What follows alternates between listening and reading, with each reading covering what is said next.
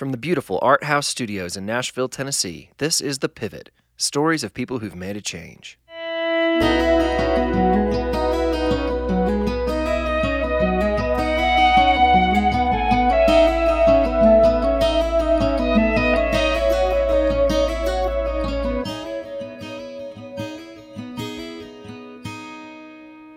Welcome to The Pivot. So glad that we are back. We had a hiatus of a couple months while I got this next season up and going, and I am so excited for you to hear the conversations that I've had in the past few months.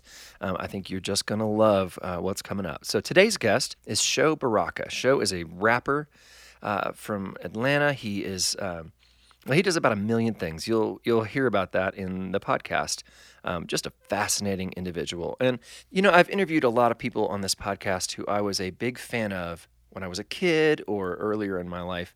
But as I've grown up, we've become peers. They become friends. I'm still really appreciative of their work, but I wouldn't say that I'm maybe like a huge fan of them anymore. They're my friends. Sho, I am a fan of. I just think he's fantastic. This is the second time we'd met. But it was the first time we got to have a really great conversation. But I just love his music and listen to it a lot and think he's fantastic. So, disclaimer there, I'm a fan.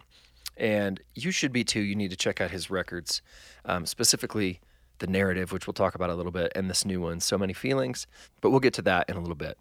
I want to give you guys a little Andy O update. So in the past few months, I finished a solo tour, which was really fun. Finished up a couple records over at the Art House. I am now currently at a Young Life camp in Arizona, a place called Lost Canyon.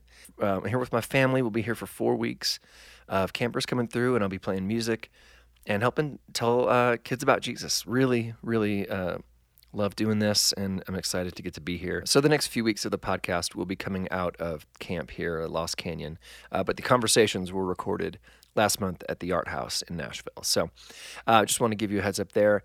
But in a bigger sense, The Pivot, this whole podcast about change and career, and that's been just a real fascination for me the last couple of years. And so I need to let you know that when we get home from camp, 1st of July, I'm starting a new role at Integrity Music as their director of A&R. And so I'll be overseeing artists and producers and writers and looking to help kind of build a new roster for them. And really excited about that opportunity. Some amazing people there, and I think it's going to be a lot of fun. So I'll keep doing the podcast. I'll keep doing a few shows, and I'll keep my studio, but kind of as a 9 to 5, I will be doing the label thing again. Yeah, wanted to let you guys know about that. I'm excited about it. And but what I love about this podcast is that it's not my story. It's a chance for me to get to find other people's stories and share them with you. So I'm really excited that you're going to get to hear from Sho Baraka, again, one of my favorite artists, and really just a valuable voice in our current climate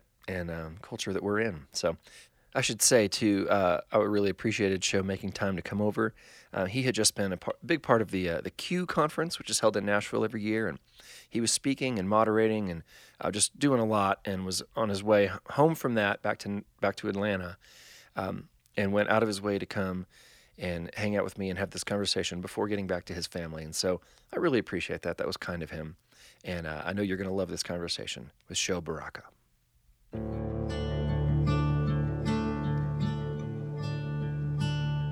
First, we have 2 new sponsors for this next season of the podcast, and I'm really excited about it. New in Nashville is brought to you by the Nashville Institute for Faith and Work. Do you ever struggle to understand if your work really matters and how it fits into the grand narrative of life? Well, the Nashville Institute for Faith and Work is asking and answering questions just like this every day through ongoing events, programming, and resources. Join them soon at one of their upcoming summer programs like their 5-week Faith and Work 101 course, or by applying to Gotham, their flagship 9-month Faith and Work Leadership Intensive. Be sure to use the code THEPIVOT, one word, for a 10% discount on any of their upcoming events, and connect with them online at nifw.org. Also, we talk a lot on this podcast about counseling and how important it is to have an outside guiding perspective as we move through the challenges of life. That's why I want to tell you about an online high-quality counseling service called the Global Counseling Network. Because of GCM's unique platform and perspective on counseling, you'll be able to meet with your counselor wherever you are and whenever is best for you. They offer the highest quality counseling with the most flexibility available. Your journey will continue at your pace, uninterrupted by travel, schedule, or the rhythms of life. They're there for you wherever you are. Transition is too important to try to navigate alone. Get the help you need and start with a counselor today at globalcounselingnetwork.com.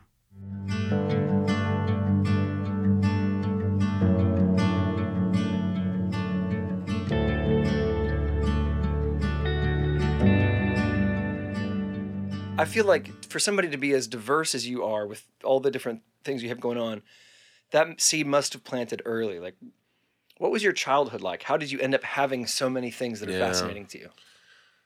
That's a good question. I think there's a bit of different people, like different influences in my life. I think about my mother, who has always been somewhat of an activist, though she never got to like flesh that out in her actual like vocation. But around the house, she would always have, we would read certain things. She would always impress certain ideas on us. And she always had a heart for like the oppressed and the marginalized. And we would always be very intentional about certain conversations in our house. So I think that definitely comes from my mom. My father was an athlete. And so, things that regard athletics and being competitive, I think came from him. I had an aunt who worked in Hollywood, and so she worked on a lot of like TV sets, and so she would bring us on set. Oh wow, how fun! Yeah, and so I think the artist in me comes from like some of her influence, and then just I had older brothers who just loved music. Yeah. Older brother who used to rap, and so you take all of that, and they just create this wonderful like intersection of who I am right now, and I think as I've continued to grow, those things have matured as well. Yeah. So at what point did you get into music? Like, how early were you rapping? I think I wrote my first legitimate rap when I was 15. The reason why I remember that because I said like how old I was in the rap. I was that's a good way to remember that. So yeah, I remember. But then I think it was like 17 and 18 is where I actually formed a group. Okay. Well, I didn't form a group. I was a part of a group, actually. A friend of mine formed it, and we were pretty serious. Like, we actually were trying to get signed with labels. Okay. One of the individuals in our group, his father and mother were, like, our managers, and they worked with, like, some pretty big artists. So I grew up in California, as context clues for people who heard Hollywood or whatever. And so we had some connections to record labels and people, and so we got pretty close to landing some deals, but we had to make a decision because we were all graduating from high school. Yeah. And the question was, do you want to continue to pursue this, or do you want to go to college? And my father was like, you going to college. Okay. And if you're not going to college, you ain't living in this house. So okay, I made the decision to go to college, and so I kind of put down music. And then in college, I picked it up a little bit later. I picked it back up like towards my later junior, senior year, I think it was. Yeah. Huh. So where'd you go to school? I went to school at Tuskegee University in Alabama. Okay. And then That's pretty far from California. Yeah, I wanted to get as far away from California as possible. But I also wanted to go to a historically black college and university. Yeah. And so the West Coast doesn't have any HBCUs. And so I went to Tuskegee. Then I went to school at University of North Texas in Denton. Yeah. And spent a little time in seminary in North Carolina. What seminary? Southeastern. Okay. Yeah. Not enough to actually. My name is not on any documents. I went there long enough to know that I didn't want to go there. Not like this school in particular, but just seminary in general. I was like, seminary is not for me.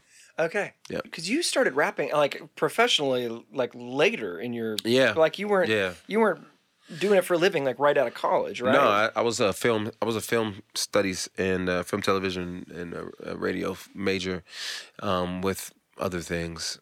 The consistent theme in my life is I've never focused just on one thing. So I focused mostly on film. So I did a lot of like small projects, did music videos, worked on some features, acted, and so that was somewhat of my primary focus. But I continued to do features for people, like for guys who I was on a label with. They would ask me to do like a song here and there for them, or do a song on a compilation album, and they continue to like ask me like, "Hey man, why don't you just do an album? Why don't you do an album?" And I've always I just wrestled with this idea of like I don't know if I would be excited to enter into like Christian music market. Sure. So, so your friends that were on a label, were they doing Christian? Yeah, they were. Yeah, it was a Christian label. Okay. So, and then eventually, I made a decision in 2007 to release an album. Okay. So yeah, that was my first professionally first album. I remember when it came out, I went to like the bookstores and everywhere, took pictures. I was like, oh my gosh, this is crazy. I remember that feeling. Yeah, it's pretty amazing. Yeah. Isn't it? Yeah. So okay, so when you were how were you paying your bills then before that? Do it in the film work? Did you have a specific role on a lot of films? My wife was paying the bills. There you go. My wife, I was staying on that. What did she do? She was a teacher. Okay. And she also worked at a residential treatment facility as a I don't know her technical term, but she did like art therapy and something else. Like she just helped manage in some form of capacity. Yeah. So she graduated before I did, and so she was actually in her career field, and I was still in college trying to figure things out. And once I graduated, I was working odd-end jobs here and there, and I would do like the video projects on the side to get extra money and whatnot. But then once the music began to pick up, she stopped working. And okay. Yeah. So did it happen pretty quickly? Yeah, honestly, it did. It was shocking. Like, was that a part of the 116? Yeah. I mean, so there was already there was a lot of heat going on. Yeah, so it was there had already been somewhat of an established audience and platform. Yeah, and so we jumped in, like traveling and touring pretty soon into my career. What made you decide to do that record? How old were you when you made that? Wow, that was 2007. So that was I was 28, I think, or 27. Okay. 27, I think. Yeah. So, Did it feel like a gamble? Did it feel like it was like it's something you're supposed to do? That's a good question. I can make some number real quick and say, yeah, it felt like a gamble. Right. I'm a risk taker. I just throw caution to the wind. I think I'm being honest with this answer. I think it was somewhat of a gamble because I had a nice job at this point, I was working, so I did skip something. My wife and I were both working. She was working as a art therapist. Mm-hmm. I was working at an insurance company. Oh, and doing what? What do you call them? It's not write-ups. It's not overwriting. Underwriting. Underwriting. Yeah, underwriting. There you go. I was doing underwriting. And it was an easy job. Like I would just take phone calls, file it, talk to agents, and I was making a decent amount of money for somebody who just graduated college, and was trying to figure things out. And I knew I couldn't do both. I couldn't, And I think we just had our second child, and so we had to make a decision on like someone has to stay home. So eventually, I quit the job. My wife continued to work. I quit my job, and I would take concerts every now and then, like when it was convenient for our family. Okay. And then once it began to pick up, that's when she stopped working. Okay. And so that was about 2 years, I think, about 2 years into my career. Yeah, I mean that's a big step for both of you. Yeah, it was interesting. So I know what it's like to be a stay-at-home father. Like I know people will talk about that, and that's why I have so much empathy for and I look. I think being a stay-at-home mom is something that you have to be. Is honoring, but I know every woman doesn't feel that they're called to that. Yeah. And so for me, being a man who is at home with his children, I know how it can be lonely, and you can get to a place where you're looking around. You're like, I just need a dope conversation. I need somebody who just understands just logic, basic logic. To have a conversation. Basic logic, yeah. Yeah. So it was pretty deep for both of us, especially when she stopped working, and I began to kind of travel because, we weren't doing extremely well, but we were doing well enough to maintain a living in the sense of a decent apartment with 2 little kids. So. Okay, and where were you living at that point? That was Texas. That was Texas. Yeah. Okay. Yep. So, because that's where you had gone to college. Yeah. Okay. Yep. Got it. So, yep. Okay, so you did that first record, and then and then at some point you transitioned to Humble Beast, which is when you that's sort of about 10 got on my radar. About 9 years later. 9 years later. Yeah, so what was that season? Were you touring kind of all the time? Was it just Put out a record, tour it. Put out a record, tour Pretty it. much, yeah. That was the cycle. Yeah. And there was a year, maybe 2 year actually season where there weren't a lot of concerts coming and not a lot of offers to tour. Yeah. So what'd you do? And I was broke. That's what I was. That's what I did. I was begging for jobs. I don't know what that's like at all. Yeah. I was just trying to figure it out. I was like, I'll do this. And the funny thing is that during that time period, I was getting a lot more.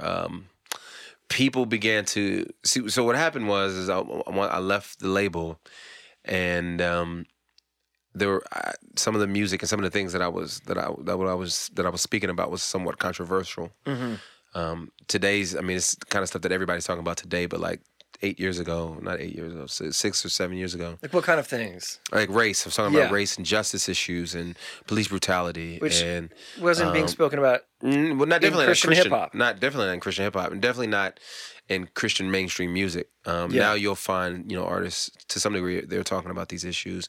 Conferences, Sure. Some of your more popular conferences are starting to talk about it. But there were obviously conferences before, that, kind of pinched their tent on this type of these types of topics.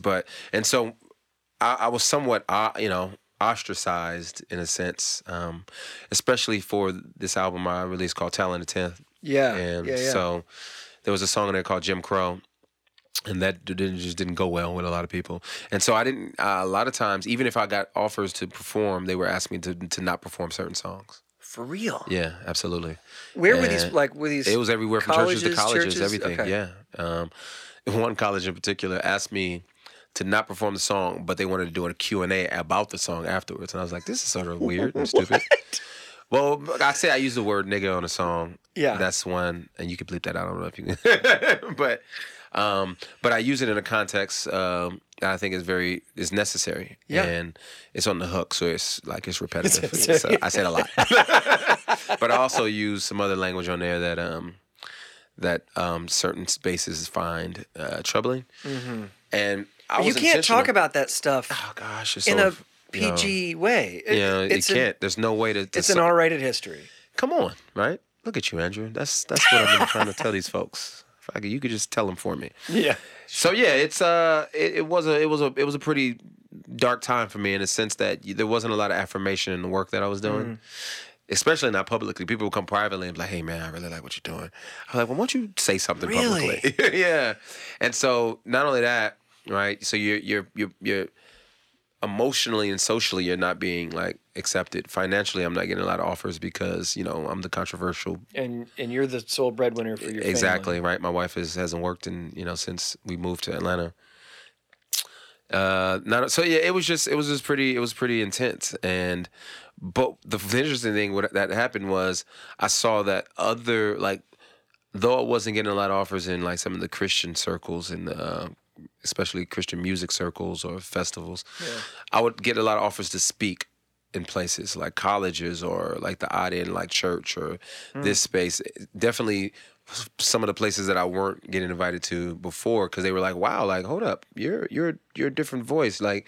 We're not used to hearing this type of stuff come from somebody who we thought was extremely conservative or something like that. Sure. And so, it's just so that actually opened up my speaking career in a sense because now I'm getting asked to do a lot more speaking or panel discussions and et cetera, et cetera. And people are like, oh, wow, you're like college educated. You're not just a rapper. Like you actually went to school and studied anthropology and public administration and things like that. Well, if you listen to your records, you would know that... they don't know. See, they don't do that. People don't actually listen to albums. And so that's when... So it was interesting. So I kind of waited that season. The Lord helped me better yet. The Lord like sustained us in amazing ways. There'll be days when I'm like, I don't know how we're going to pay this rent. And I go out to the mailbox, literally, and there's a check there that I just totally forgot about. Like, I've had that same a random check. experience. It's just crazy. It's so late. Yeah. It's like God was waiting. Exactly. It's like okay, no. Okay, there you go. And you're just like, oh, Jesus, we can pay rent and get some groceries. Look at that. Anybody want Chick-fil-A today? So, man, it was interesting. And so then I actually started to look for jobs and kind of like the nonprofit sector as well. So, and so some opportunities actually opened up, and that actually saved my artistic career to actually work outside of art. Because what happened is after that, subsequently what happens is I make another album called The Narrative. Yeah. But the reason why I think The Narrative was a good album and why I appreciate that album so much is because I didn't have to depend on getting concerts. I didn't have to depend on like people liking it or people appreciating my voice. I just made an album that I wanted to make. Yeah. And without any kind of trepidation or fear of what what society or social circles would say. And fortunately enough, I think society somewhat. I hate to always, like, when I talk about this, it sounds like I'm some sort of like revolutionary or something. But society kind of caught up with the music. Yeah. And I will say this, more so Christian circles caught up to my music. Yeah. There are obviously academics in other spaces who have these conversations regularly, and I began to get invited in those spaces a lot more as well. And so now I'm at a place where, and that happened also because I also I met with Humble Beast. Humble Beast is a label out in Portland, and I've always respected what they do. Yeah. And they knew that I was without a label, and they wanted to help brand me as a communicator and an artist, because I actually went out to speak at an event for them before I ever signed to a label. And they were like, "Man, what are you doing like with your career?" And I was like, "I'm working on some music, but I'm just not really sure what I'm gonna do with it." Yeah. And they asked me to send it to them. I sent them the music, and they were like, "Man, you're so much more than just an artist, Yeah. or a rapper, better yet."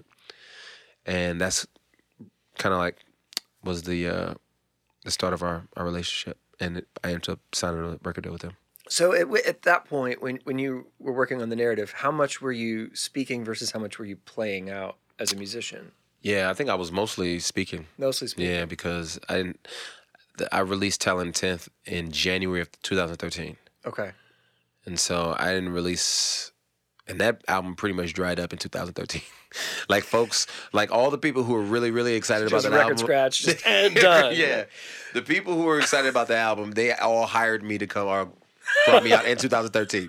So 2014, that was the 2014. I know that year. Yeah. And 2015, I think it was. They're just trying to get people to come because they like you. Yeah.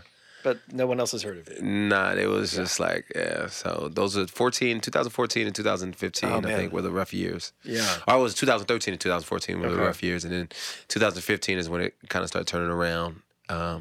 So The Narrative came out in 2016. 16, okay. So there was a 3-year difference in. And that record made a pretty big splash. Yeah, it was. It got some. I know probably getting not allowed in Lifeway was probably the best thing that could have happened to you. I'm sure, right? It was that actually helped. I've had people who's like, "Man, I've never heard of you until Lifeway, and now I'm so glad that Lifeway kicked you out." Yeah, I was like, well, that made me go, I got to listen to that record. Yeah, exactly. And I loved it. And I mean, that was literally how I found out about that record. Yeah. And I remember last year I played guitar for you, and you played. It came to the Hutchmeet thing. When I got your email address, I emailed you because I love that record, and I said, I feel like every year I hear a few records that feel really important, but I don't know that I've ever heard a record that's important and fun. Yeah. And I actually like that. I don't just appreciate it as a work of art, but I like put it on to run to because it's just it's really good, and I mean it's musically really, really fantastic. Thank you. I appreciate it. So for you at that point, did you transition into doing more music, or has it stayed kind of the same for you? No, now it's balanced out a lot more. It's like both music and speaking. Yeah. Actually, there's the third component now, which is entered in. It's kind of like consulting. Okay. Yeah, creative consulting. Yeah. So that's taking up a lot of time. And well. Okay, so what does that look like? Well, for instance, and I don't know if I would even consider this consulting, but it's definitely I was commissioned to help write a play based around. I wanted to ask you about that. Yeah. And so for those who know, this is the 50th year anniversary of MLK's assassination and death. And so the city of Memphis, had a lot of things going on in honor of him. Well, what a lot of people don't know is the reason why Martin Luther King was in Memphis in the first place was because of a sanitation workers strike. Yeah. And he was there to help out with the strike. And so what we wanted to do was to write a play based around the sanitation workers strike. Not around Martin Luther King, but around the strike and around the people who were mostly involved with the strike. And so there was a space called Claiborne Temple, which was a church during that time where a lot of the organizing happened. And years later, it was dilapidated, abandoned building where some guys bought it to renovate it. Right outside the city, and the National Historic Trust built a plaza in honor of the sanitation worker strike. And so one of the things that they thought is like, how can we commemorate not only this building, but the actual movement? And so they were like, well, let's do a play. And so they contacted me and was like, and so I partnered with some folks to actually write and develop this play, and it was amazing. So we did our debut on, it was 3 days, a Friday, Saturday, and Sunday. We sold out each night, which was a surprise to me. I was like, Really? wow, this is crazy. Yeah, it was amazing. Is it all speaking? Is it a it's musical? musical. So is it like hip hop? Is it soul Both music? musical Okay. soul. We tried to keep it to the era of the time. So Okay. like soul, blues, jazz. Amazing. Yeah. So most of it is. I mean, it's hip hop, mostly hip hop, but lots of singing, lots of dancing. Yeah. Yep. And so now, were you in it?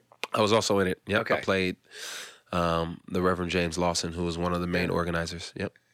So is that still going on? Is that Well, right now, no, but there's Okay. definitely going to be conversations about how do we keep it going. Yeah. We didn't do it just for. I mean, we did it just for that moment, but we also knew like this could be something special. Yeah. Is it all original music? Yep. Are you going to do something with that music? Well, actually, for people who know my album, "I Am a Man," "I'm a Man," well, that song was inspired because of the. Oh, really? Yeah, and so I reappropriated that song for this play. So I made some changes to the hook, kept the music the same because that sound still has that like that James Brown. Yeah. Even though it's like kind of like late, early '70s, but still, we took that song and kind of slowed it down a little bit and just changed the hook a little bit and used it for the play. Yeah. Man, that's great. So this was just this past Week. couple weekends, Yep. right? Mhm. That's awesome. So do you think you'll do it again in Memphis, or are you going to try to put it around other cities? We're not sure yet. Okay. I'm pretty sure. I mean, pretty sure we're gonna try to do other cities as well, That's great. and then end up in Broadway. Oh, Yeah. So have you ever done anything like that before? no, that was the first time I've on this level. I mean, college you do, Yeah. I was, with all respect to the work that the folks I've part of, but this is the first time I've ever done anything on that level. Yeah. Yeah, with this type of sophistication. I mean, that takes months and months and months of work for Yeah. 3 nights of performances. Yeah, but we didn't do it in months and months and months. We did it in months, not months and months and months. Yeah. Just months. Oh man. So Okay. Well, I've got a couple other things I want to ask you about because we've only covered like a third of what you actually do. Well, let's talk about the new record that just came out, oh man, let's do it. which is fantastic. Thank you. So how long? Okay, so it's so many feelings. Yeah. It's about marriage. Yes. And how long have you been married?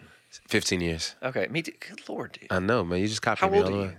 38. 39. I just turned 39. I just turned 39. Yeah. Look We're at like that. the same person. We are. We're like, I'm a white version of you. Not near as We're cool. the same cat. Our kids are the same age. We married at the same time. Yeah, so we got married in August of 2002. Okay. But I'm listening to the record. I didn't know it was coming out, and I saw it just sort of showed up on Spotify. 'Cause I Yeah, follow you on yeah. Spotify. I didn't tell anybody. And you I didn't. kept it a secret. You didn't. All Yeah. right. We literally just released it. We put it out. I literally went to go listen to the narrative again and was like, Yeah. oh, yeah, he's got a new record. Yeah. And I'm listening to about halfway through. I'm like, wow, this is nice for them. They've got such a better marriage than I have. And then it gets to that, was it Silent Treatment Yep. track? No, probably the So Many Feelings. So yeah, it's like all of a sudden it goes, oh no, Yeah. no. This is real. They've really been married for 15 years.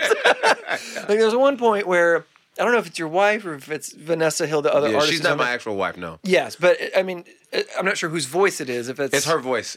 That's Vanessa Hill's okay. voice. Yeah. It's like you put two parts of a conversation, like you're both fighting, and you Oh, hear you yeah. on one side of the. Yeah. I was out running. You're on my left side, I think, and she's on my right side. Right. And they're both just going at it, like all Yeah. the things you think and don't say. Absolutely. How on earth did you pitch this project to your wife? You're like, I got an idea. How did this come about? Did I even say anything?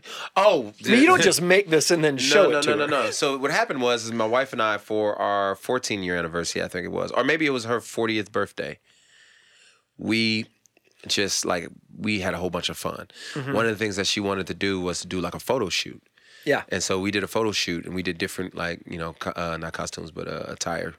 One of the wardrobe thing. One of the Yeah. wardrobe changes we did was like early '80s hip hop. And so she wanted to do like Adidas jumpsuits with like the old Adidas, and I had like a Puma jumpsuit, and we did like these rap poses, like old school rap poses and whatnot. And so she loves the pictures. I loved them. And so one day I just posted on Instagram. I was like, me and my wife are about to come out with a mixtape, because we were like, I said, me and my wife are about to come out with a mixtape. I think I called it like Married to the Game or something like that. And I created a track list. And it was like a joke. All this was like a joke. And it was like, did you call a babysitter? Track 2. What do you mean you're sleepy?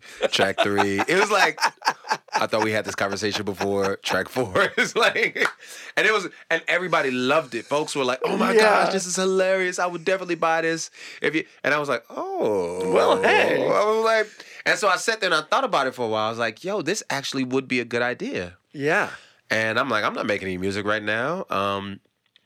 But I didn't want to overcomplicate it. Like, I didn't want to do like the whole, like what I did with the narrative, where I'm going out and, every song's live instrumentation and, all this stuff. So I was like, well, how tons can I of features. Exactly. Yeah. I was just like, how can I just make this like extremely simple? And I was thinking, it has to be a song, an album with another female artist. So yeah, I was thinking of like the people that I would do it with, and some of the folks that I was thinking, I was like, well, she's too busy. Like, they're too famous. And I was like, this would take too long. And then I was like, well, dang, like, how would I get the music as well? So I was like thinking about producers. And so I reached out to a gentleman, Nate the Breedbreaker, who did a lot of music on narrative. I was like, hey man, would you be interested in doing a whole project with me? Yeah. And he was like, yeah, man, what are you? And I pitched him the idea, and he was like, well, I have an artist on my label that I think you will love. And it was Vanessa Hill. And she had done a feature on my last album, but I never met her. Oh, really? It was just like, okay. He sent it because it was a song he produced, and he was like, hey, I think I got a young lady who put her on the hook. Yeah. Yeah. And she was perfect. She's amazing. She's talented. So that's how we kind of worked out. And I think I told my wife that once she saw the post, I was like, yeah, I think I'm gonna try to do this. And she was like, well, just don't be putting my business out on the street. So did you share those songs with her before? Some of them, yeah, not all of them. I think some of them, yeah. But we're pretty kind of like open. Yeah. She doesn't trip. I think that's part of why our marriages has been somewhat successful, is because we don't try to fake like we allow our door to be revolving, in a sense that we want people to kind of see and witness, and we're open about our flaws and the things that we think we've succeeded in. Yeah. So, yeah, I'll do interviews and talk about my marriage, and she's like, oh, okay. Yeah. So, yeah. Well, and you invite other voices to be a part of the project. Yeah. So who are those other people that... Well, the these first people just kind of dropping wisdom throughout the whole project. So my wife is the first one to drop wisdom. Okay. She's amazing. So she's the first. Her and I are the first two, I think. Oh, that's you guys talking about like how you met each other. Yeah, right? Yeah. And then serve. There's a serve interlude that she talks on. Then the next interlude is like one of my best friends and his wife, Adam Thomason and Dontoya. They live out in Phoenix. He was a pastor. He's more of like he works with the Justice Conference now. Okay. So just sharp, wise guy. Another couple of old pastor friend of mine named James Roberson, James and Natasha Roberson. They were like my campus ministers when I was still in college. Oh, wow. And so still good friends. And then lastly was Carl and Karen Ellis, and they're just amazing, like Jedis. They're amazing people, and they're actually out of Chattanooga. And so, I intended to have more, but I sent it out to people, and they would say that I didn't give them enough time. So it's like, so yeah, I sent it out to like 6 people. Sure. Well, we intended to have more songs, but we ended up, because of time, It's a good length, man. Yeah, I mean, it feels really... Yeah. It's good because it kind of hooks you. Yep. And then it gets really heavy. Yeah. Like, it gets real. Yep. And then the last couple tracks are just so... Yeah, it's a really great project, man. Thank you. I strongly encourage people to go listen to it. Okay, so you got that going on. But you're not... Are you touring that? I mean... We're about to start touring that. Okay, are you a bunch of shows? You doing... Probably no. Probably... We're going to try to do big cities that we feel like we can... Yeah. do a decent job at selling out or getting a decent crowd. Yeah. And that'll be you and Vanessa will do that together? Okay. Yeah. So it'll probably Great. be about 6 to 8, maybe. Yeah. We'll put Nashville on there. Okay, so, but aside from that, you've got, okay, what is the fourth? Fourth District. Fourth There's a District. website, yep, Okay. that I helped start, co-own. Okay, and that's like news and reviews. Yeah, and... it's a culture site. We call it like a site of culture curating. There's a lot of podcasts, different podcasts on their site, different music reviews, etc., stuff like that. So it's mostly a website for like cultural critique and curating. Yeah. Okay, and how active are you in that? Not as active as I used to be. Okay. I do a show called I Got Something to Say, and that's pretty much it. Where it's like an internet talk show where I interview folks, and we feature like a musical guest. It's somewhat of like a variety show meets a talk show. Oh, dude, I gotta check that out. Yeah, that sounds great. It's So the first couple episodes we had some skits. Then I did like some interviews and like there's musical performances on there. We're trying to give people a good like education while at the same time entertaining. Okay. Yeah. And then there's the AND campaign. I've seen you post about. Yeah, that. it sounds like a lot. You've named a lot of stuff. I'm starting to think like, man, like why am I doing so much? I sort of looked before you came over. I sort of looked through like, read your bio on your site. And I was like, God, this dude has done like I knew of like half these things, and then just today I was like, there's even more of them. Yeah, I'm overwhelmed just thinking about it. Yeah, I know you made me feel tired just reading it. The AND campaign. Yeah, that's a social political organization that I helped start with a good brother, a lawyer in the city of Atlanta named Justin Gibney, and a pastor, Angel Maldonado. And it's just really, man, I think we live in a time where people are just politically confused, and they're just, in some senses, like they're unaware and also just uninformed. So a lot of our vitriol is because people just don't know how to have healthy discussions with one another, and we don't know how our faith should inform our politics, and so we just allow political postures to inform everything. So this is an organization that is trying to posture discussions in humility, while at the same time holding like tightly to the convictions of the scriptures, while believing that within that there's justice and dignity to all people. Yeah. And so we're just trying to bring these worlds of justice and biblical thought together, which the Bible, I think, believes calls us all to do. Yeah, and what does that look like in practice? Is it conferences? Is it events? Well, it's more so like trying to inform churches, pastors, and individuals on like policy, political engagement, trying to start chapters around the country to just help engage and facilitate discussions, one, to equip and inform churches and Christians, but then also like to help not necessarily lobby for policies, but how do we begin to inform people the dangers and the benefit of particular policies that are in our country. So especially on a local level too. So like there are policies that are coming through, and a lot of folks don't know how to vote on these policies, or they don't know, like there's a runoff for mayor. Like I don't know who I should vote for mayor. This is not like we're not paying attention like exactly, we are. Right? Yeah, but like it probably affects your real life more. Exactly, absolutely. And so these are the things that's like, well, here, this is how you. So we literally did one of our videos we did was a live discussion about the mayoral race in Atlanta. Like, here's what each person believes and thinks, and here's their history. This is some of what they've done in the past. We're not going to tell you who to vote for. We're just going to tell you this is what, and we try to be as fair as possible, and so present that information to people. For instance, there was another time when the Religious Liberties Bill went through North Carolina. We pulled it out. We read it. We read through it. Said, what does this bill look like? What does it mean? Like, what is it? Same thing with the healthcare bill. Because the Senate didn't get to read it. Yeah, exactly. It's deep. And there's so much so much political and legal language and some of that stuff. Like, you can read it and you still may not. And that's why it's good to have lawyers around. Like, so we have lawyers who actually are able to communicate. Like, this is what translate this it. Yeah, exactly. And then you're like, oh, okay, I get it now. Or you're like, oh, I see. They're trying to pull that one over on it. It's just. It's just subtle things like that you try to inform people. Okay. We're definitely not trying to create a third party. but we are definitely wanting But that people guy to. is definitely rocking the leaf blower out there. Exactly. But we definitely leave boy behind and say, hey, turn it up.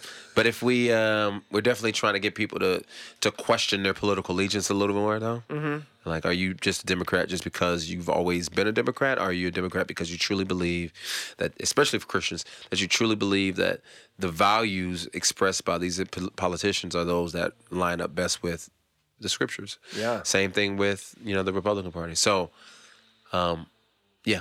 That's a big vision, man. Yeah. It's a tall task, yep. Yeah. So, okay, so with all that, what do you spend, what does a week look like for you? It's Like, all what over is the your place. what is your monthly life look like? There's also something very important that you didn't. Is another organization I help. Oh, run. the Terminus. There you go. Yeah, And that's good. Honestly, that's probably going to be taking up the most of my time coming up in the future. okay. Because that's going to be potentially a full-time responsibility. They asked me to be executive director. And I said yes, but we're going to be changing some of the model. But that's just trying to take these the philosophy of faith and work and make it really practical on a day-to-day. Okay. It's like, well, we recognize that vocation is important. We understand that our faith should, inform us how we work. But there are issues in our city. So how do we address those issues? Should we start a business? Should I just do a project? Should I team up with other people within my field? And we want to be able to help people answer those questions. If you want to start a business, well, how can we help you start a business? Yeah. You want to do a project? Well, how can we help you galvanize around it? You want to get with other medical professionals and just have discussions around theology and, medicine and blah, blah, blah, blah. Let's help you do that. Yeah. And so that's what we want to do as an organization. And so my weeks look like, right now, I try to be very intentional about mapping out, like, these hours are going to be dedicated for this. Yeah. I got to learn how to say no a lot, too, to people and things. But as far as 4th District, there's not a lot of time, It's almost a hobby. Yeah, it's more of a hobby. Yeah. And don't let the people at 4th District hear this. I'll take that out. Yeah. Music and speaking is usually relegated to a weekend. Yeah. Or, like, every so often throughout the month. And so the ad campaign is similarly, it is more event based right now. Mm-hmm. So right now the things that really kind of take my time are is Terminus and family and friends and et cetera, stuff like that. Yeah. So Terminus, is there an office? Are you working from home? Like, what is? It used to be an office. Now we do like? virtual. Okay. Yeah, virtual. The way we used to do it is every month we would host these conversations around an issue in the city, and we would bring some, like, experts in the field to come talk about them, and then we would try to create, like, little cohorts around those discussions. Now we're trying to move that to more quarterly and to get more into the implementation rather than just the discussions. That's cool. One of the sponsors of this podcast is the Nashville Institute for Faith and Work, which sounds very I know Missy. similar. I've met her. Yeah. And so we came down and kind of, like, watched and saw what they do, and we were definitely very similar to what they do. We're kind of now doing a 360 and probably gonna do some things much differently than what we were doing because there are, to the credit of Nashville, Gotham, Denver, other institutions like this, they're doing great things. But we feel like we want to do something a little different. Yeah. Become more of I guess you can call it an incubator of sorts, but yeah. That's really cool. So will you spend a lot of time kind of one-on-one with people, with small groups? Yeah, or? well, it will be. It will be. Right now, we're having to redevelop the structure, come up with operational structures, business plans, all this other stuff. So it's been I've been out of my depth, a little bit. Yeah, but I have a great team and board. And so, for those who don't know, we're here recording an art house. So one of the things that we want to do is kind of create something like this. Yeah. In Atlanta. That's awesome. And so like I said, I'm gonna literally take some pictures, and I'm gonna take a picture outside and say, hey, look, because we talked about the art house as an example of one of the things we wanted to do. Yeah. Because when I shared the idea with one of my board members, he said, you need to check out the art house. So we went to the website, and I was like, oh man, this is cool. Like, and I saw some of the guys from Hutchmoot, and I was like, oh yeah, like I'm familiar with these guys, and so yeah. Yeah, that's great. So yeah, if you come to Atlanta, we have something called the Art District. Yeah. So okay, so what can I ask? What led you to want to take a job like this, a 9 to 5, a very Yeah. business. I mean, it seems like it's Yep. very creative and very. It involves you interacting with a lot of people, Yeah. but it's not. This is not road music life. No, it's I mean, not. I don't really like road music life. I like Preach. traveling. I like traveling, and I like culture, and I like experiences, but I don't like the business of music at all. I'm not a fan. I love solutions. I like solving problems. I like being able to like see a problem and say how galvanize people around and say, hey, how can we address this? And so I feel like Terminus is that opportunity. So will you continue to do speaking and music? Absolutely. Okay. Yeah, absolutely. But I don't want to, I don't know. I don't trust the music industry enough. Hey, I tell you, those 2 years, bro. Those 2 years were rough. And so I do not trust the music industry at all for me to say, you know what, all my eggs are going to be in this one basket. I just don't do it. I don't think it's wise. But there are some people who can't afford to do that. And I am able to do that now, but I don't want to. And then I just don't find joy in that just being my my only form of vocation and income. So Well, and like you said, the reason that the narrative was so powerful for you is that it wasn't tied 100% to your well-being. yeah. And that gives you the freedom to actually make the art you And I can wanna make it as slow as I want to make it as well. Like I didn't have to rush to make it. I just, we made it. Yeah, it took us pretty much like, I thought I turned this phone off, man. Goodness gracious. It took us like 3 years, I think it was. No, 2 years. About 2 years to make that album. Really? Yeah. Yeah. I mean, from the time we made the first song to the last song, it was a 2-year process. Wow. So are you working on a new show record at this point? No, not right now. Okay. No. Yeah, So Many Feelings was fun, and it. I'm actually more interested in trying to continue to potentially build out this play a little more. Yeah. Because we weren't able to do all the songs we really wanted to. We did about 65-70% of what we wanted to do with the play. And that's great. Yeah. Okay, so let me end with this question. When you sit next to somebody on an airplane, I act like they're not sitting next to me. I fall okay, asleep. but they're obnoxious and they're not going to let you. They're like, put them to hey, sleep. what are you watching on Netflix? They're so excited that they're sitting next to someone that they can talk to, and they say, "So, what's your name?" And you say, "My name's." And they say, "Where are you from?" You say, "Atlanta." And then they say, "So, what do you do?" What do you say? It depends. It honestly is. It depends who's sitting next to me, what I think they want to hear. Okay. I was like, I think it's you a bit want of to a hear. choose your own adventure answer. It is, and you know what? I play that game sometimes. I play like, let me see how fun I can make this. So yeah, it just depends. Honestly, it really just depends. I hardly ever tell people that I'm a rapper. Yeah, because they ask the questions that lead into rapping is just like, I don't feel like dealing with this. Really? Yeah, so I usually either say I'm a creative consultant, or I work in the creative consulting spaces, or I'm a creative or an artist. Sometimes I say I do like a lot of speaking, so I'll say like I'm an itinerant speaker. I speak about justice issues, faith, blah blah blah blah. Yeah. Also talk about I help run a nonprofit that does blah blah blah blah. Sure. Yeah. So you have a lot of choices. Yeah, I do. Does it stress you out not having one clear defined thing? Sometimes it does. Sometimes it does. Because I feel like I could be great. I truly believe I can be amazing if I just picked one thing, maybe two things. But how do you do that? I don't know. I do not know. I can't even. Yeah, I've tried once that's boring. and it was a failure. Yeah. I'll tell you that story after I the need to do 5 podcast. things because this one thing is just not working out. That's good. Yeah. Yeah. I love it. I saw a T-shirt ours. I don't know but there was a sign that's like, what she say? Organized people are just too lazy to look for stuff. I was like, pretty good. That's my life. I love it. That's pretty good. I love it. Just like I don't want to be that lazy person. I don't Who's think organized anyone would in accuse just you one of thing. that. Yeah, so it's like let's make this interesting. So yeah, that's me, brother. That's great. That's who I am. Well, thanks for coming by, man. Thank you for having Really me. enjoyed it. Blessing.